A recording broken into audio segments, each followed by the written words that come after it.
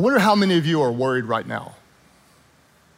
You've got an ongoing weight, a burden, someone you love, something you care about, something that you want to change, but you can't figure out how to change.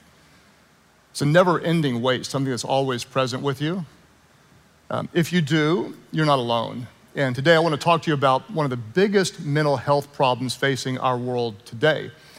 And it's so big and it's so common that it's often overlooked or completely ignored.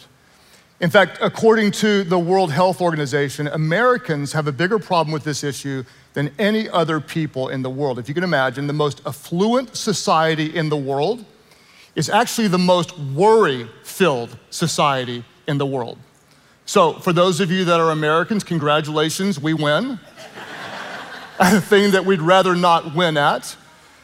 But many of us battle this chronic, ongoing, we think it's natural, ever-present sense of worry that's poisoning our peace and killing our joy and stunting our spiritual growth.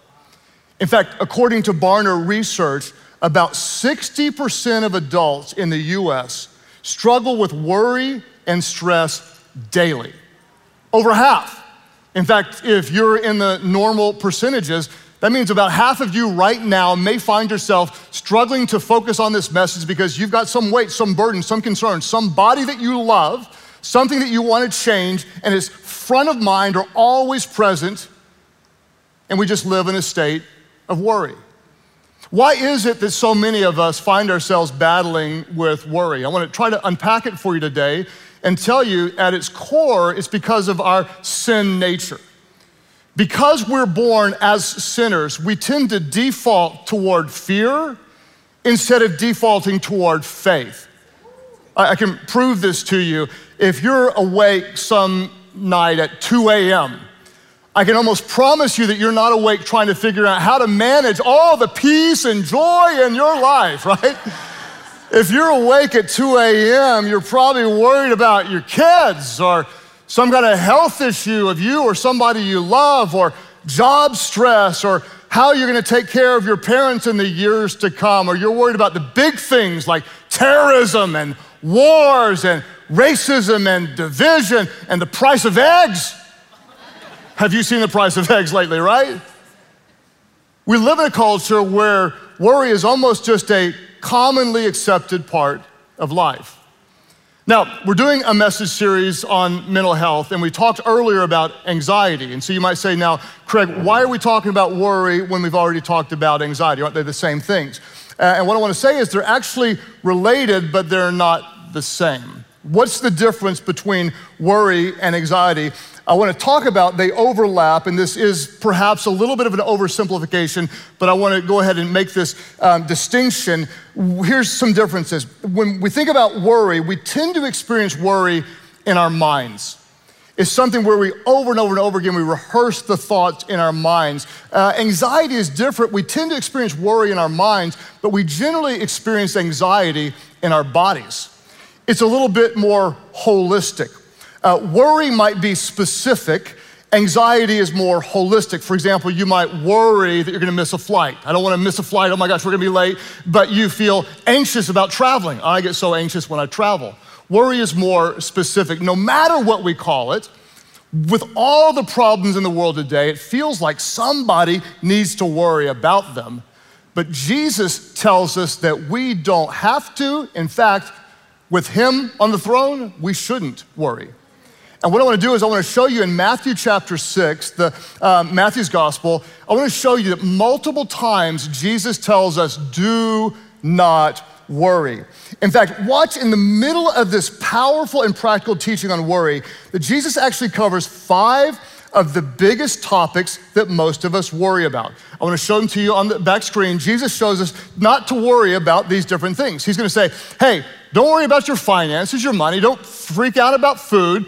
Don't worry about your fitness or your health. Don't worry about fashion. Don't worry about future. Finances, food, fitness, fashion, and future. Bonus points for any preacher that makes points start with the same letter, just so you'll know.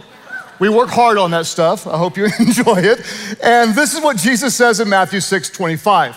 He says, therefore I tell you, let's say it aloud. He says, therefore I tell you, do not worry. Those of you online, type that in the comment section, do not worry. He says, therefore, do not worry. Now, anytime you see the word therefore in the Bible, I learned in seminary, you're supposed to ask, what's it there for? Anytime you see therefore, look before that verse, you'll understand the context. Right before Jesus says, do not worry, in the verse right before, he says in verse 24, you cannot serve both God and money, therefore I tell you, do not worry. What he's saying?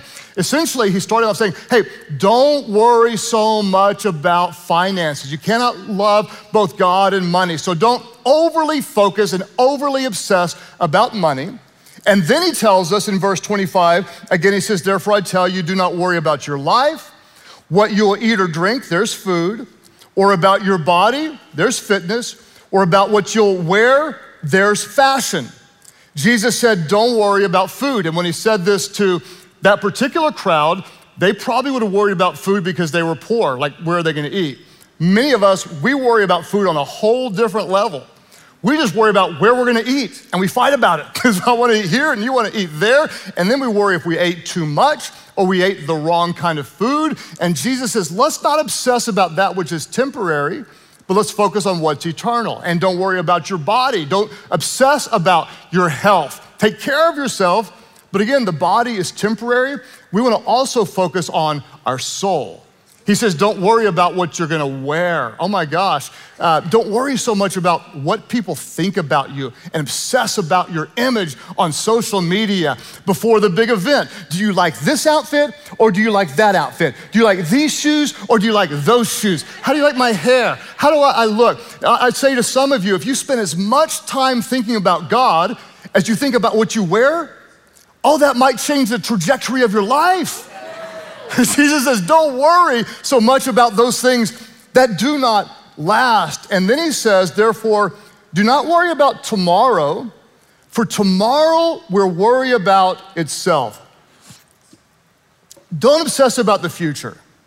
Don't freak out about something you can't control, where you'll go to school. Are you gonna get the perfect job? Don't worry if the loved one's gonna get sick, or just obsess about the fact that your hair might be getting thinner. Jesus says, don't worry. And then what I love about Jesus is he doesn't just tell us what to do, but he gets very practical and he shows us how not to worry. Because I don't know about you, but sometimes I just feel compelled to worry about something that's heavy on my heart. He shows us how not to worry. Anybody wanna know how not to worry? If you wanna know online, just type in the comment section, I wanna know, help me Jesus. I wanna know, help me Jesus. Here's what he says. Here's how you don't worry. He says in verse 26, look at the birds of the air. They don't sow or reap or store away in barns, and yet your heavenly Father feeds them. He says, are you not much more valuable than they? Jesus is showing us that God loves you way more than the birds. And the birds don't worry. The birds don't worry. Now, to be clear, if a bird's hungry, the bird will do something about it, right? And this illustrates a very important difference between concern and worry. What's the difference between concern and worry? Very important. Concern focuses on challenges and moves you to action. It focuses on what might be a problem and it moves you to action. Like you might think, our marriage is struggling, and so you're concerned about it, and so you think, maybe we should get some counseling, or maybe we should be in a life group. Or you're concerned because, hey, I've gained 12 pounds, and so I better cut back on soft drinks or change what I'm eating. Concern focuses on challenges and it moves you to action. Worry, though, worry focuses on what's beyond our control and results in inaction. It's stewing without doing. That's why Jesus perhaps asked the question, can any one of you, by worrying, add a single hour to your life? In other words, you worry, but has anything ever gotten better because of your worry? Has anything ever changed just because you sat there and Jesus says, don't do it. It's not helpful. It doesn't change anything. When you worry, nothing gets better, but your mental health gets worse. Birds don't worry, but they don't sit around doing nothing either. They don't wait for God to drop food in their laps. Possibly because birds don't have laps, but that's a whole nother point, right?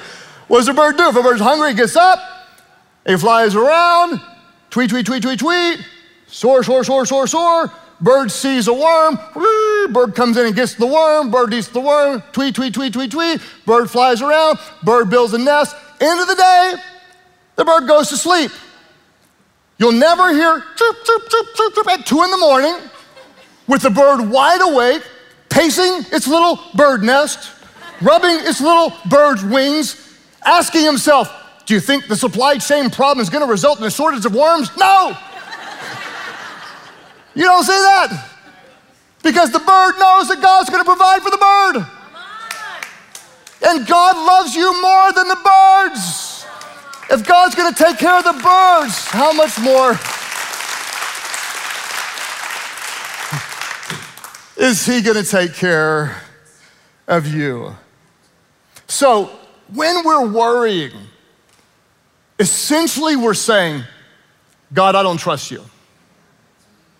Whenever we're worrying, we're essentially saying, God, I don't trust your plan. I don't really believe you're with me. I don't really believe you're good. And if you think I'm judging you for a moment, I might have been awake at 2 a.m. last night, and I wasn't thinking about how to manage all my blessings. I'm vulnerable to it just like you. I've said for years, and I want you to think about how this might apply for you, that what you worry about the most reveals where you trust God the least. I want you to think about this. What you worry about the most often reveals where you trust God the least. And I want to give you a moment just to think about what that might be for you. What is it? Those of you online, you might even just have the courage to type it in the comment section. I'm worried about a relationship. I'm worried about my child. I'm worried about a marriage. I've got this thing on my body I'm worried about. I've got to go see the doctor. I'm worried about losing my job. I'm worried because the stock market's down. I've got some kind of personal insecurity. I feel like I'm just not going to be good enough. They're going to find out that I'm not that talented, that I'm not capable, I'm not ready. I don't have what it takes. What do we do when we realize that there's a real category of our life, a person, a relationship, a thing, and in turn an emotion that we're not trusting to God? What do we do with it? Like, how do we do? Okay, Jesus, don't worry, birds are fine. What are we supposed to do? Like, here's my finance, here's my future, here's my family, I just trust you with it. What do we actually do when we find ourselves in this place? How are we supposed to trust God? It's a great question, and Jesus actually shows us what our role is. In Matthew 6:33, this is what Scripture says. Jesus tells us, you wanna know what you do? Here's your part. Jesus says, but seek first God's kingdom and his righteousness, and all these things will be given to you as well.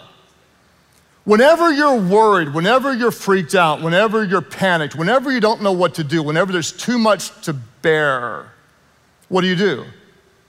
You seek first God's kingdom. You seek first his righteousness. You seek first his presence. You seek first his goodness. And then everything else will be added unto you. And so I would ask you this question: is God really first in your life? Is he first in your life? Is he first in your day? Like when you wake up in the morning, does your mind drift to all the things you have to do that day? Or does your mind drift toward the things of God, who he is? When you think about the financial pressures, do you tend to put him first in whatever he blesses you with? Or do you put him last if you consider him even at all? Where does your mind go when it drifts? Does it go to the worst possible case scenario? And here's what could happen. Oh my gosh, my child is late, they're probably dead on the side of the road, or my child is late, they're probably late again, you know? Does your mind drift toward the goodness of God, the presence of God, his power, his love, his grace? Do you put God first in your relationships? Are they centered around him in every single way? Seek him first, seek him first, seek him first, seek him first. Some of you may just come to the realization that maybe the reason why I'm so often burdened and worried is because I'm not putting him first. I'm not putting him first. What we worry about the most might reveal where we trust God the least. And the good news is, what does this mean? It means there's an incredible opportunity for you to put your cares in the hands of God. He says, cast all of your anxiety on me because I care for you. Cry out your heart to him. When you draw near to him, he draws near to you. Cry out to him. Cry out to him. Take that burden to him. What's going to happen about what you're worried about? Whatever it is on your mind, what's going to happen? I want to show you very, very clearly 3 things, and one of these things will happen with the very thing that you're worried about. What you're worried about today, I want to show you, number 1, may never happen. The very thing that's keeping you awake, that's weighing on you so heavily, it may never, ever happen. In fact, there's a study done by researchers at Penn State that asked people to document what they were worried about and how many of their fears actually came to pass in the next 30 days. And according to the research, 91% of their worries did not come true. 91%. 9 out of 10 things they were worried about never, ever happened. I want you to think about this, that very likely less than 10% of what you worry about will happen, but your worry will rob you of peace 100% of the time. Most of what you think about, worry about, is not going to come to pass. But worry will rob you of peace and maybe even awareness of God's presence 100% of the time. So whatever it is that's on your mind, that burden, one option is it's not going to happen. The second thing is it may happen and it won't be as bad as you thought. This is very, very common, right? You think it's going to be horrible, and then it happens. You go, oh, well, that wasn't so bad. I worried all about that thing, and you didn't do great on the presentation, and nobody really cared. You still got a job. You asked her out on a date, and she said no, and lo and behold, you didn't bleed out by her locker. You still live to ask another girl out on another day. Or you said something totally stupid, and everybody laughed at you. And a few of you kind of liked you more on the other side because now you're kind of human. What you're worried about, what's weighing on you, it may never, ever happen, or it may happen and not be as bad as you thought, or number 3, it may happen and God will carry you through it. It may actually happen, or may be even worse than what you thought. And you may experience the goodness and the presence and the provision and the peace of God in a way that you never, ever imagined possible. This message series has been hitting home with many people, sadly, because so many people are hurting.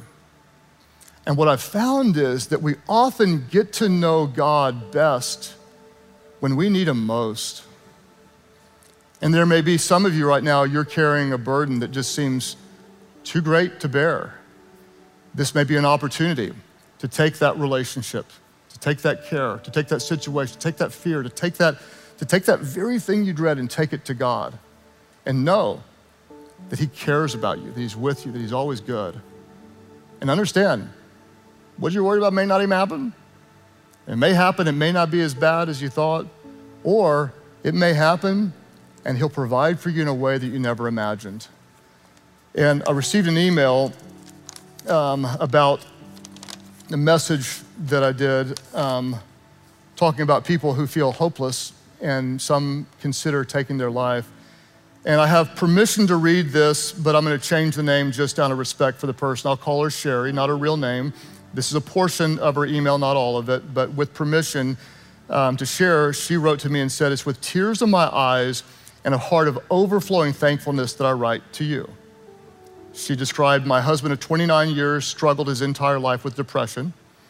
As he studied to become a pastor, his heart was changed, and I believe that we were on a path to life without sorrow. But when our 13-year-old son died in an accident, my husband's depression returned with a vengeance and eventually weakened him to the point of taking his own life. I wondered in your sermon today how your words may have spoken to my husband. Your message of truth and encouragement fills me with hope for all those who've heard it.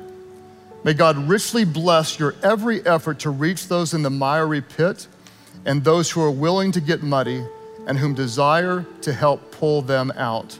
And she signed it, Jesus is enough, Sherry.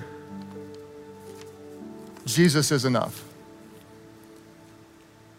I couldn't imagine a worse loss than losing a child, followed by losing your husband. And she writes and says, I can't wait for this message to encourage someone else out of the darkness my husband was in. Jesus is enough. Sherry is a life group leader at one of our campuses. And she leads a life group to help people who are recovering from trauma. When she says Jesus is enough, she knows Jesus is enough. Whatever you're going through today, Jesus says, trust me. Don't worry. Don't freak out. Don't worry about what's going to happen to your body. Worry about your soul. What do you do? It's a very complicated world with real burdens, real weight, real significant fears, real pain, real trauma. You seek him first. You seek him first. You call on Jesus. You press into Jesus. You love him. You cry out to him. You hurt with him. You might yell at him at times, and you go back to his word, and you let his spirit work in you. You let his spirit heal you. You let his spirit minister to you, and you put him first. You seek first the kingdom of God and his righteousness, and then everything else will be added unto you. What you fear the most often reveals where you trust God the least. Guess what?